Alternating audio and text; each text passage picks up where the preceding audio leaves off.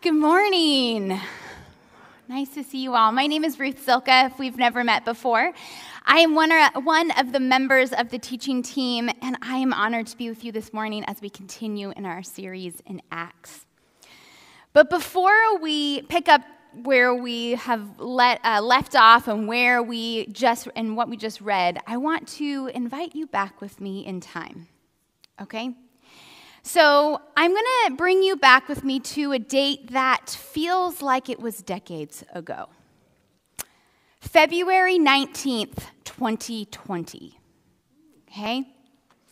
So it was a sunny Wednesday afternoon and a sunny day, and I was on my way to meet up with two friends with whom I share one very important thing. We are all huge fans of the TV show Friends. And by huge fans, I mean we could beat anyone in a Friends trivia game, guaranteed. All right?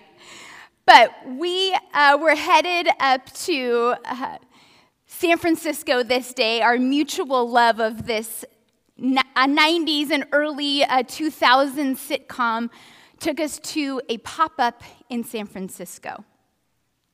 We got to tour a recreation of the set, see cool memorabilia, and even tried our hand at singing the famous Smelly Cat song in a recording booth.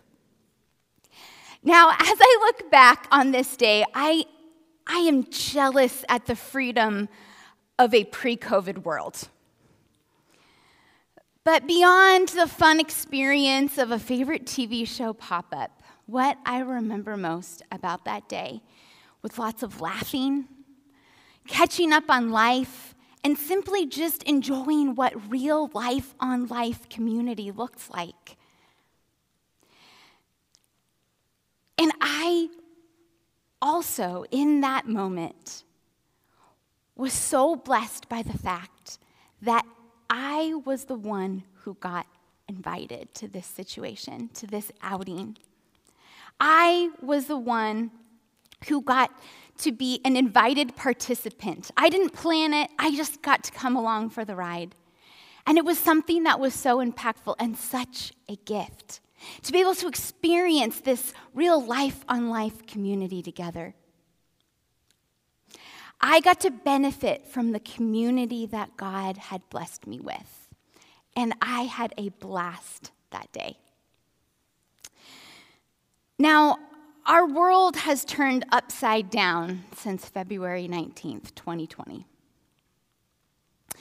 And over the past 2 years, we've been in a collective state of struggle. And this week has just added to the weight the world is currently feeling. And while we mourn the sinfulness and the hate in the world, we know that this world is not our final home. But as we grieve and pray and mourn and question why, it's important for us to remember where our hope does come from. The question I've been asking myself are these. Am I putting my hope in things of this world? Am I building a foundation on the fading things or people of this world? Or am I building my foundation on Jesus Christ and his finished work on the cross? This morning, we're going to be looking at this idea of a foundation and why it is so vitally important for us to build our foundation on the never-changing, never-failing, all-powerful, all-knowing, almighty, completely in control, creator of all things, our God. Our scripture this morning picks up in the middle of a miraculous story of healing. And in the beginning of chapter 3, we're going to review just a little bit. This is the teacher in me. I always make my students review the lecture I just gave the day before, or a couple days before, but it's important because it's going to give us some context, all right? So in the beginning of chapter 3, we witness Peter and John's interaction with a lame man who would beg daily at the temple gate called Beautiful. And this man was looking for worldly things to bring him comfort. But Peter and John offered him something far better. They offered him healing in the mighty name of Jesus Christ of Nazareth. And as chapter 3 closes out, we read Peter's message to the onlookers. And our story is going to pick up in the middle of this message. And Peter's once again pointing out the fact that God the Father sent Jesus to this earth as Messiah, and how these days had been foretold by the prophets that we read about in the Old Testament. Peter reminds the people once again in Acts 3:15 that they killed the author of life, but God raised him from the dead. And that lame beggar, he was healed by faith. Acts 3:16 says this, "By faith in the name of Jesus, this man whom you see and know was made strong. It is Jesus' name and the faith that comes through him that has completely healed him, as you can all see." Peter's giving testament to this incredible miracle. He's saying, look, here's your proof. This man is no longer lame. We read a few weeks ago about how he was jumping and leaping for joy from this miracle that he experienced. He had encountered the power of Jesus. So our verses this morning pick up as Peter and John are continuing to speak to the onlookers, like I mentioned. So let's begin reading in Acts chapter 4, verse 1. The priest and the captain of the temple guard and the Sadducees came up to Peter and John while they were speaking to the people. They were greatly disturbed because the apostles were teaching the people, proclaiming in Jesus the resurrection of the dead. So Peter and John are approached by some powerful people while they're speaking to this crowd. And let's give us a little rundown of all of these people that are at play. All right, we just listed a whole bunch of different people, and it's important for us to have a little bit of an understanding of who they are, but then also why were they so disturbed? So, okay, the priests. They were often members of the high priest family, and they had special influence within the Sanhedrin. And the captain of the temple guard was the leader of the guards who were stationed around the temple to ensure order. Okay, so think about, the people who keep the peace. Have you ever been to, I'm thinking, like the people you see when you're at a concert, right? They're stationed all around keeping things in order. And then the Sadducees were members of a Jewish religious sect that did not believe in the resurrection of the dead. And this small but very powerful group stood to benefit financially from the Roman government, and they were highly influential. And most of the people who had planned and carried out the arrest and crucifixion of Jesus were from these three groups. So it gives us a little bit of understanding and the power which they all held. So the Sadducees moved in quickly to investigate what was going on, since they did not believe in the resurrection of the dead. They were very disturbed, and since they did not believe this, they were very disturbed by what the apostles were saying and teaching to the crowd. All right, let's pick back up again in Acts 4:3. They seized Peter and John because it was evening, and because it was evening, they put them in jail until the next day. So even though the nation was under Roman control and rule, the Sadducees had almost unlimited power over the temple grounds, and therefore were able to arrest Peter and John for no other reason than teaching something that contradicted what they believed. But even in spite of their effort, and in spite of the arrest of the apostles, we read this in Acts 4:4. But many who heard the message believed. So the number of men who believed grew to about 5,000. That's incredible. Because even with this power flex by those three powerful groups of men, God he was moving among the people. And Peter and John are proclaiming the truth and pointing out the fact that the people put Jesus to death, but death could not hold him. And he defeated death by rising again. And since this lame beggar that we've been reading about had faith, he was healed through the powerful name of Jesus Christ. So these two men, Peter and John, they had just been used in an incredibly miraculous way. And they could not hold back the truth of how Jesus had changed them and the beggar. We're going to see some holy boldness from these two men throughout our verses today. And we're going to witness these two ordinary men proclaim what they knew and understood about their Savior, our Savior, Jesus Christ of Nazareth.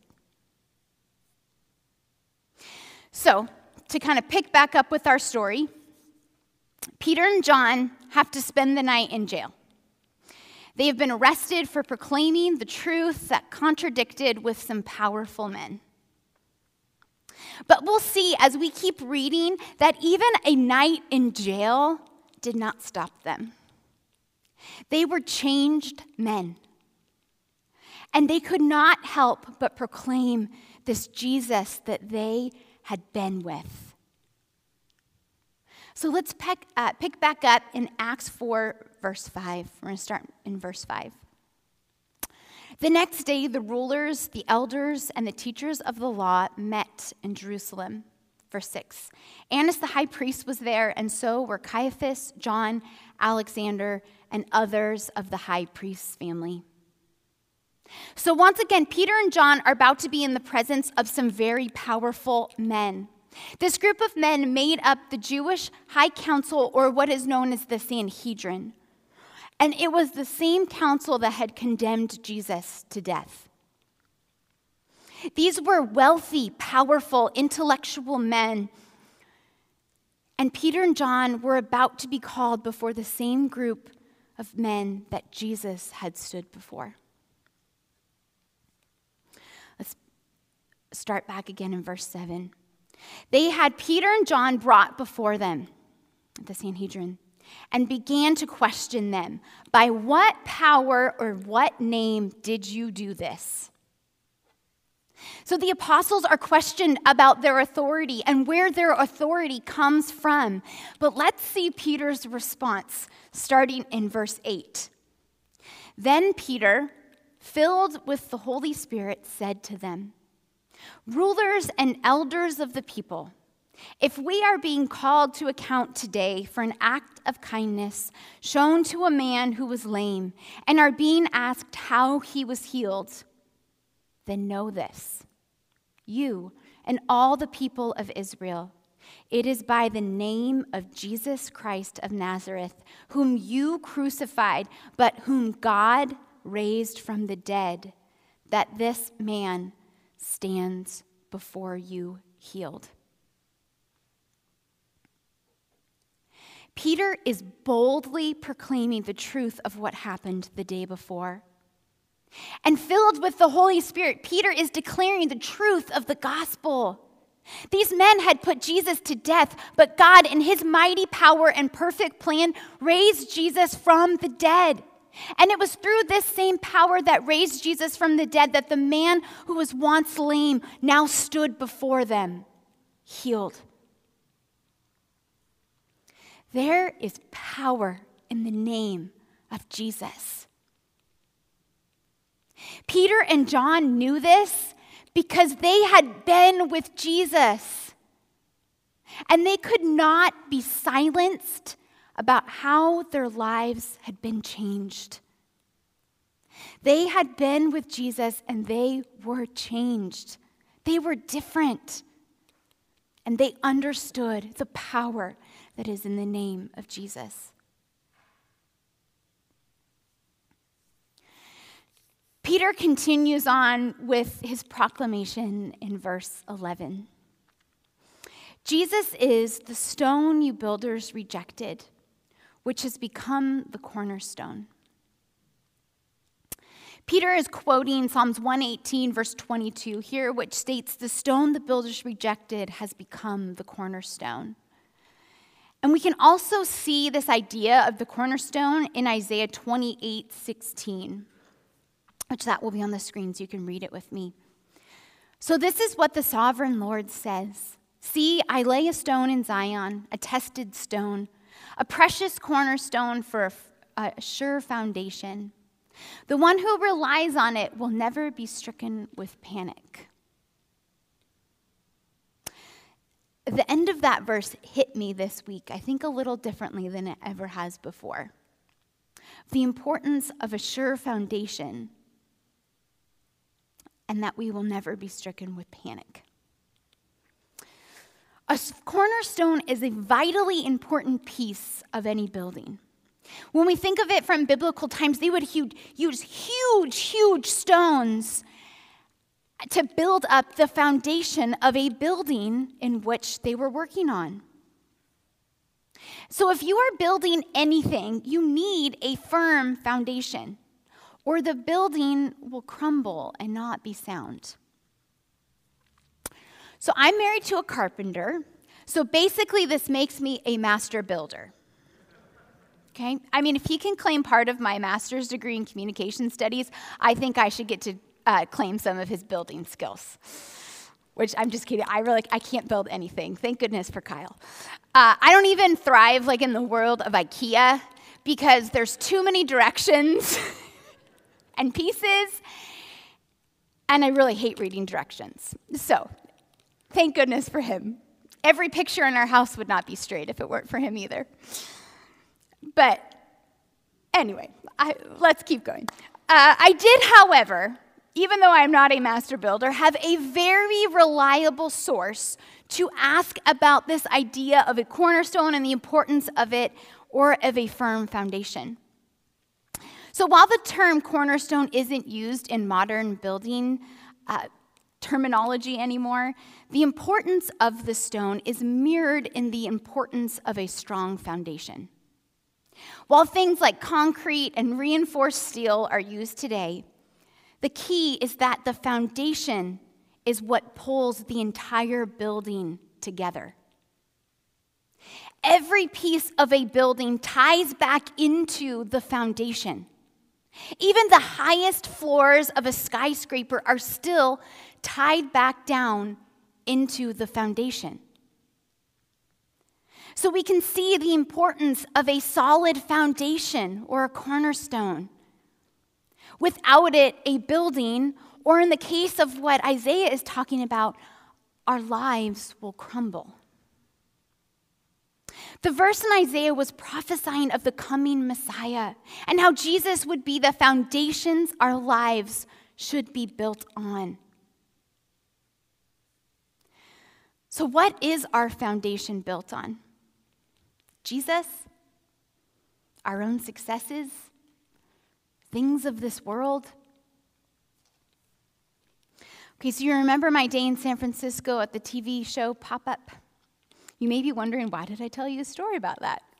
Well, many times in my life, I believe I've built my foundation on things other than Jesus.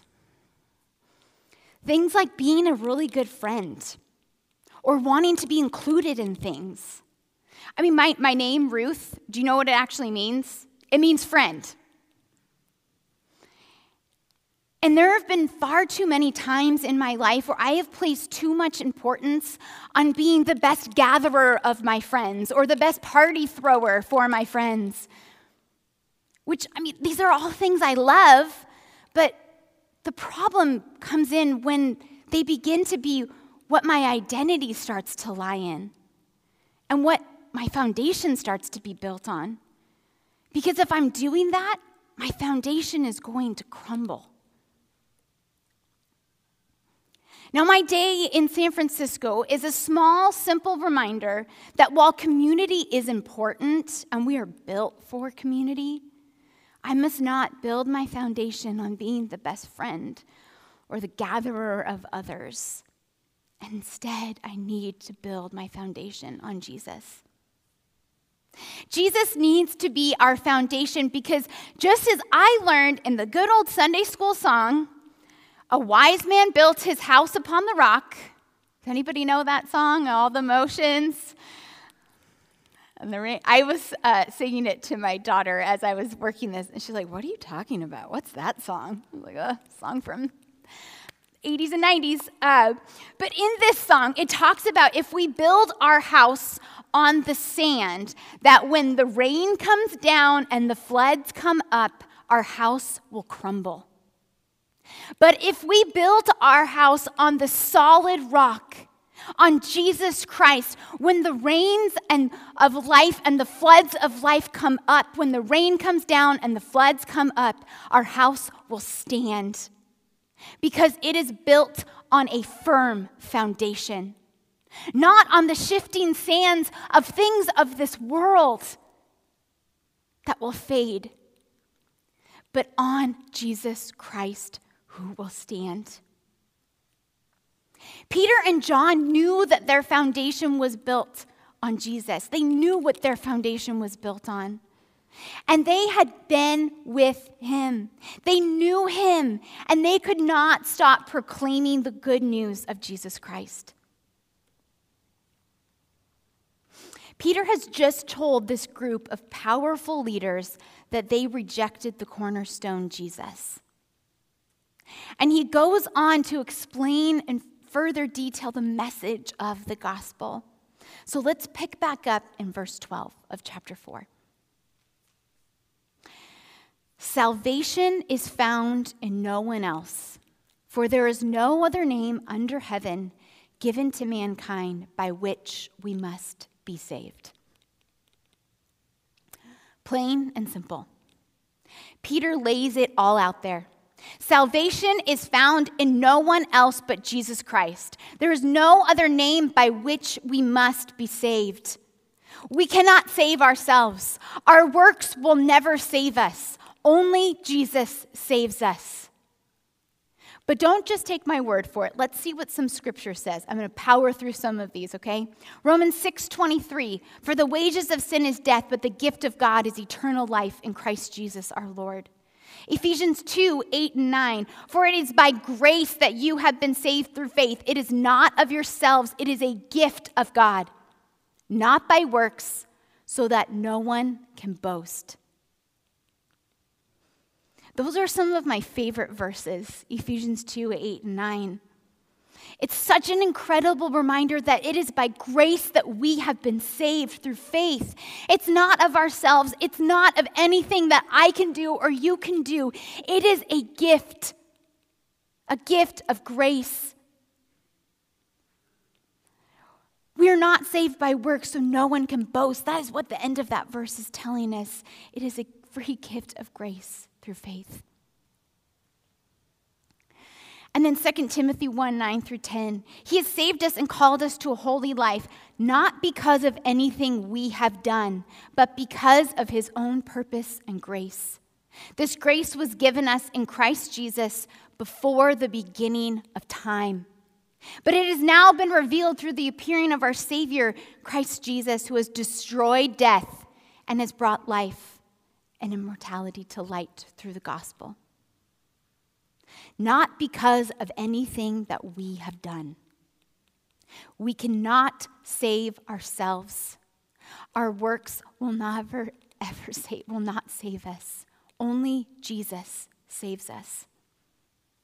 And because of Jesus' finished work on the cross, we are set free from the chains of sin. Jesus broke the chains of sin and death when he took our rightful place on the cross, dying the death that we deserved and defeating death by rising again, and then ascending into his rightful place at the right hand of God the Father until he returns again. What a gift of grace. What an incredible cornerstone to build our lives upon. But let's see the response of the Sanhedrin in verse 13. When they saw the courage of Peter and John and realized they were unschooled, ordinary men, they were astonished, and they took note that these men had been with Jesus. Peter and John had a firm foundation. They had been with Jesus, and it showed. And we will never be able to build our foundation on Jesus without spending time with him. These men, Peter and John, they had been with Jesus. We just read in the scripture, they took note that these men had been with Jesus. Peter and John were ordinary men, but they were changed men. Men who would not and could not stop talking about their Savior and how he had changed them. This verse got me thinking as I was studying for this sermon, do people in my life take note that I have been with Jesus?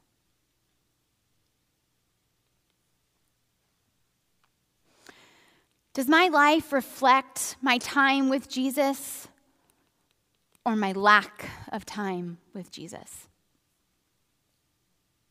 Do people take note that I have been with him?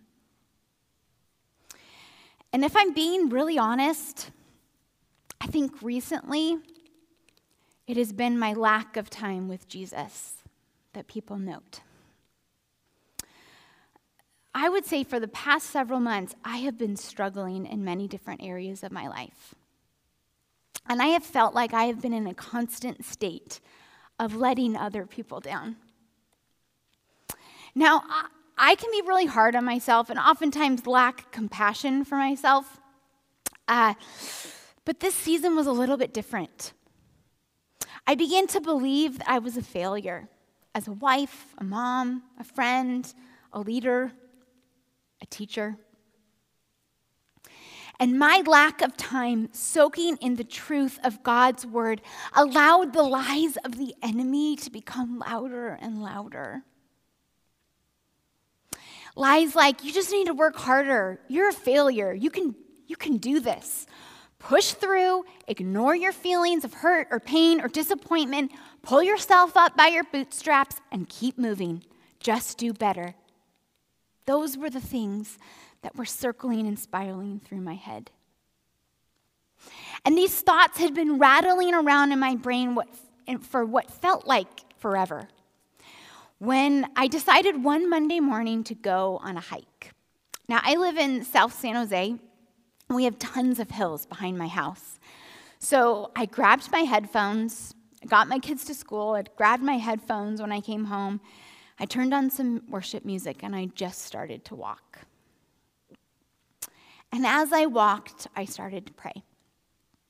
I asked the Lord to speak to my heart, to convict me of my sin, to help me process how I was feeling, and mostly to just be close. Because you see, for several months, not only had I been hearing and believing some lies, I also felt like the Lord had been silent. But as I began to walk, I was convicted of the fact that one of the reasons the Lord felt silent was because I was not spending time in his word and in prayer. I mean, how could I expect the Lord to be speaking to me if I wasn't regularly accessing one of the ways that he speaks through his scripture and his word? And as I poured out my heart to the Lord and I shared my hurt and my frustrations and my anger and my disappointments, he began to soften my heart, and this thought popped into my head. I am trying to care for everyone and everything in my life without allowing the Lord to care for me. And as I hiked higher and higher up into the foothills, I started to cry. And I'm talking like a full-blown ugly cry, where I was thinking, please don't let anybody come around this corner because they're going to think something's really wrong with me. But it's the kind of cry where you can barely catch your breath. And I'm sure the fact that I was literally hiking straight up was not helping. The fact that I felt like I couldn't catch my breath. But I began to let out what had felt like months of doing my best to hold it all together in my own strength. And as this ugly cry kept bursting from my body, the song Glorious Day that we just sang came on my phone. And the chorus line of this song struck me in a way that it never had before. The song says, "You called my name and I ran out of the grave, that grave, out of the darkness into your glorious day." As I heard the words of this song, this word picture came into my mind, that instead of running out of the grave, I had been running back into it. Back into the darkness of the grave, instead of running into the freedom and the light found in Jesus, outside of the grave. We have been given freedom from the darkness because Jesus defeated death. And because of Jesus' work on the cross, the chains of sin and shame have been broken. And we no longer have to live in the darkness of the grave. We can run into the light and the freedom and the life found in Jesus. Now, the song goes on to say that chains are break at the weight of your glory. Jesus broke the chains. Jesus' glory broke chains, and far too often I forget about the freedom I have in Jesus. And I try to live in my own power, which just pulls me back into the darkness of the grave instead of into the light and the life that is found in Jesus. And far too often, instead of running out, I run back in. I run back to the darkness and hide from the one who offers me light and life into that glorious day. And in that moment, as tears were streaming down my face, I asked the Lord to help me to run into the light instead of running to myself, to what I can achieve based on what the world thinks is important.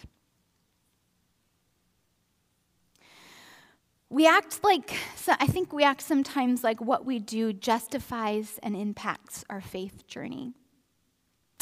And I get the honor of meeting with Laura, who's in the back, on a very regular basis. And we met right as I was in the middle of writing this sermon. And we were talking about this idea of justification and sanctification. And she said something that struck me. We were studying the book of Galatians. And she said that sometimes we can live with the mindset that I'm justified by Christ, but my sanctification is in my own hands. And I couldn't stop thinking about that. Because we just read in many verses that works will never save us, even though we do often rely on what we can do or should do to look like a good Christian. And the thing is, it's hard because works are measurable. We can look at our works and say, well, look what I've done. I did this and I did that, and at least I'm not as bad as him, or wow, she is messed up. At least I'm not that bad. I'm doing it a little bit better than her. And we measure ourselves against each other. Or we can stop and think, well, look at all these things that I've done. But the thing is, our attempt at sanctifying ourselves will never work. Because we will just make ourselves into a little bit of a better version of ourselves. but Jesus sanctifies us so that we look more like him. And it is our responsibility as believers to reflect the character of Christ to those around us because we have been with him. We have spent time with him. We know him, and we have been changed by him. And far too often we allow the shoulds of life to define us. I should look like this, or I should do this, or I should be better at that, or I should whatever, fill in the blank. But what we need is the what is to define us. And what I mean by this is it's the truth of the gospel. That is what is. The truth that Jesus is the way, the truth, and the life. That salvation is found in no one else, for there is no other name under heaven given to mankind by which we must be saved. The truth that Jesus is the one who saves, and he is the one that we need. That's what is true.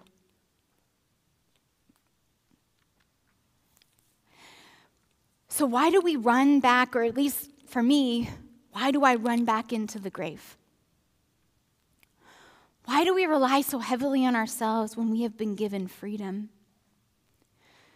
And I think we do this because we are sinful people who need a Savior. And in order for us to see our need for a Savior, we need to spend time with him. We need to be reading scripture, spending time in prayer, connecting with other believers so that we can hold one another accountable.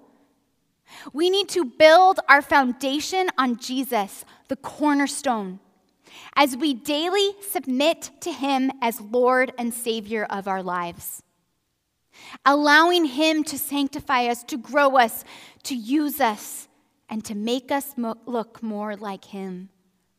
So our lives are a witness to his changing work in our lives. We need to build our foundation on Jesus. As the scripture says, the cornerstone, so that we are reminded daily of the fact that we need him, that we need to submit to him. He is the light and the light. So much freedom is found in him.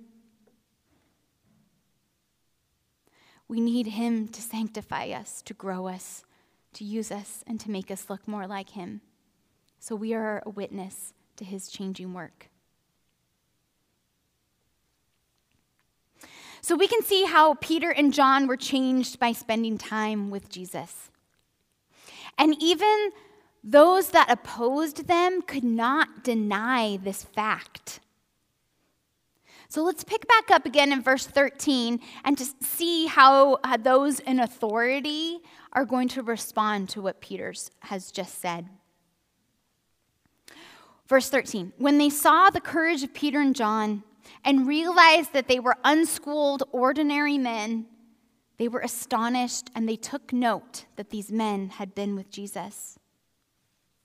But since they could see the man who had been healed standing there with them, there was nothing they could say.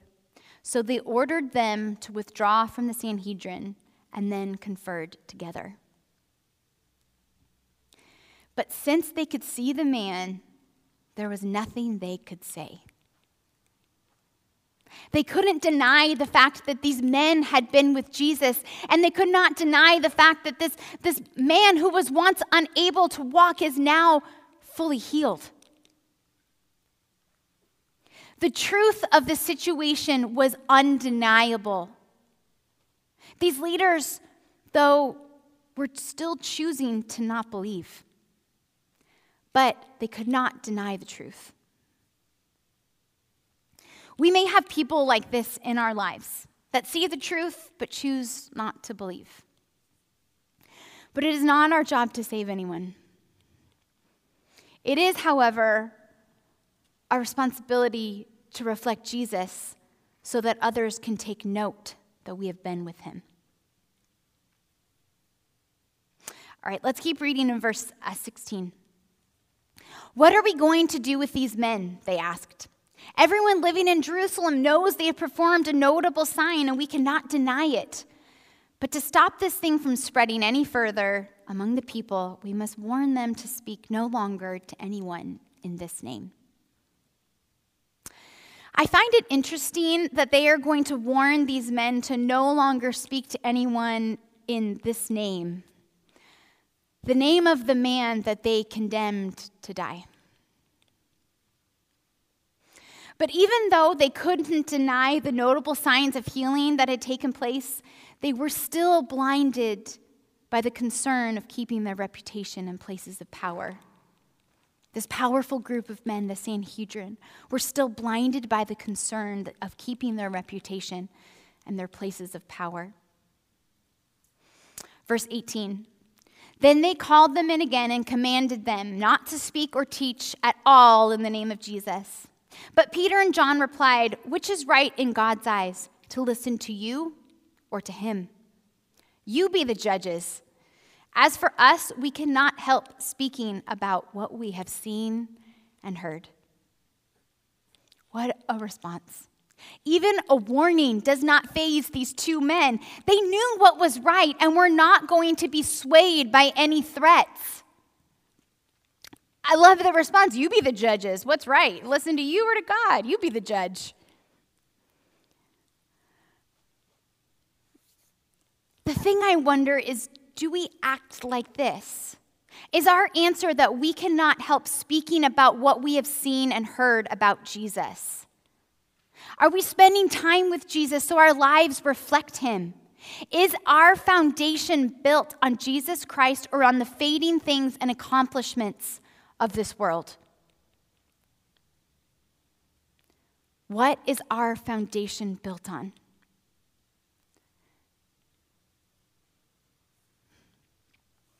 So let's finish up in Acts 4, starting back in verse 21. After further threats, they let them go. They could not decide how to punish them because all the people were praising God for what had happened. For the man who was miraculously healed was over 40 years old. All of these people had witnessed a miraculous healing. They had witnessed an incredible miracle, and they were praising God for what had happened.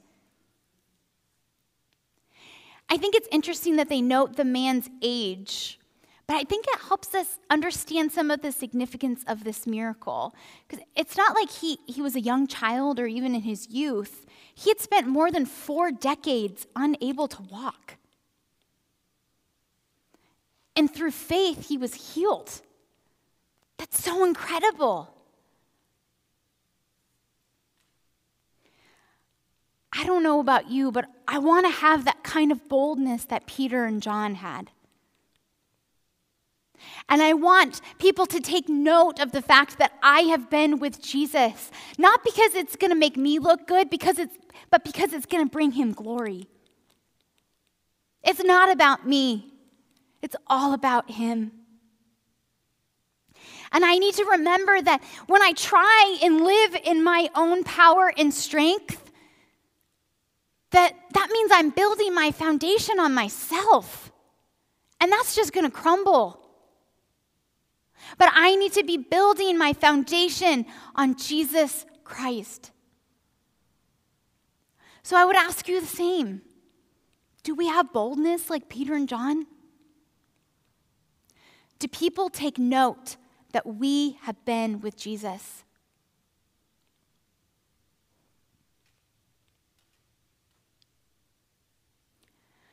Is our foundation built on the rock, on Jesus, or on the sand of what we can achieve? As I was, kind of figuring out how to pull this all together, and I love application. And I started thinking, so how do we do this? What does it mean to build our lives on the foundation of Jesus Christ? And what does it mean, and what do we need to do so others notice that we've been with Jesus? I think the answer is somewhat simple. We need to spend time with Jesus. We need to read our Bibles. We need to spend time in prayer. We need to invest in community. We need to find other people to hold us accountable of whether or not we've actually touched our Bible today. We need to serve. We need to get connected in the body of Christ. We are built for community.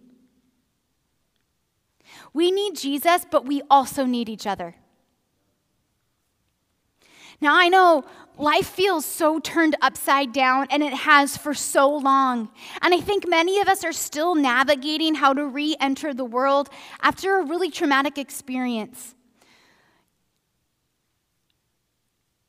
But I don't know about you. I know I did, and I think a lot of us did, get really comfortable relying on ourselves.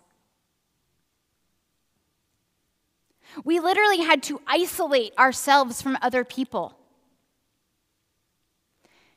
And it got easy to just take care of things by yourself because there was this space separating us from our people. And in turn, I know for me that bled into not just taking care of the physical things for myself and my family, but it also impacted my willingness to be vulnerable and real, to share about the struggles that I have. But can I tell us, it is time for us to embrace one another again in all of our imperfections and to love with a Christ-like love. Because when we love one another well, it shows that we've been with Jesus. And may others take note of our time with Jesus through our love and our care and our actions for others. What could your TV show pop-up be? I got to benefit from the community that God blessed me with that day. The fact that someone else knew something that I really liked and invited me along for the ride. How can we look for ways to care for one another, to serve one another, to include one another, and to do life on life again with each other? There are so many ways that we can do this, and there are ways that we can still do this safely and within your own comfort zone. There are so many opportunities to serve right here in our church. I mean, there's children's, youth, choir. There's like meet and greet next Sunday, right? It's next Sunday, right? I'm going to steal all your announcements. You want me to just do announcements real quick? But, I mean, you could start, like, meet and greet. That's one Sunday. That's not that hard. We have to be willing to get back out there, to be vulnerable, to be real, to connect with each other. But it's got to come out of the time that we spend with our Lord and Savior, so we can love each other like He loves us. There are so many practical, tangible things that we can do to love and serve each other well. But I think we have to come out of our isolation bubble and start looking at what it means to love and serve each other well again. To connect, and to love out of the overflow of love that Jesus shows us.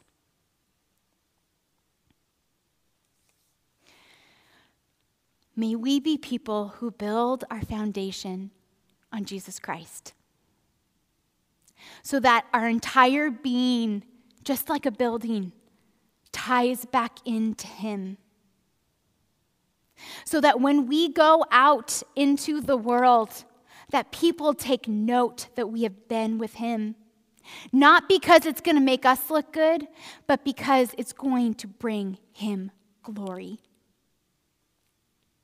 Let's pray. God, I thank You for the truth that we have read about in Your word. God, thank you for the example of Peter and John and the boldness that they had. God, may we be people who have that type of boldness. But may it be because our foundation is built on you. We spend time with you. And God, you grow us and you change us and you sanctify us. May our lives reflect your character because we have been with you and we know you. We will never know what to emulate if we don't know deeply and personally the God who changed and saved us. I pray this in your name. Amen.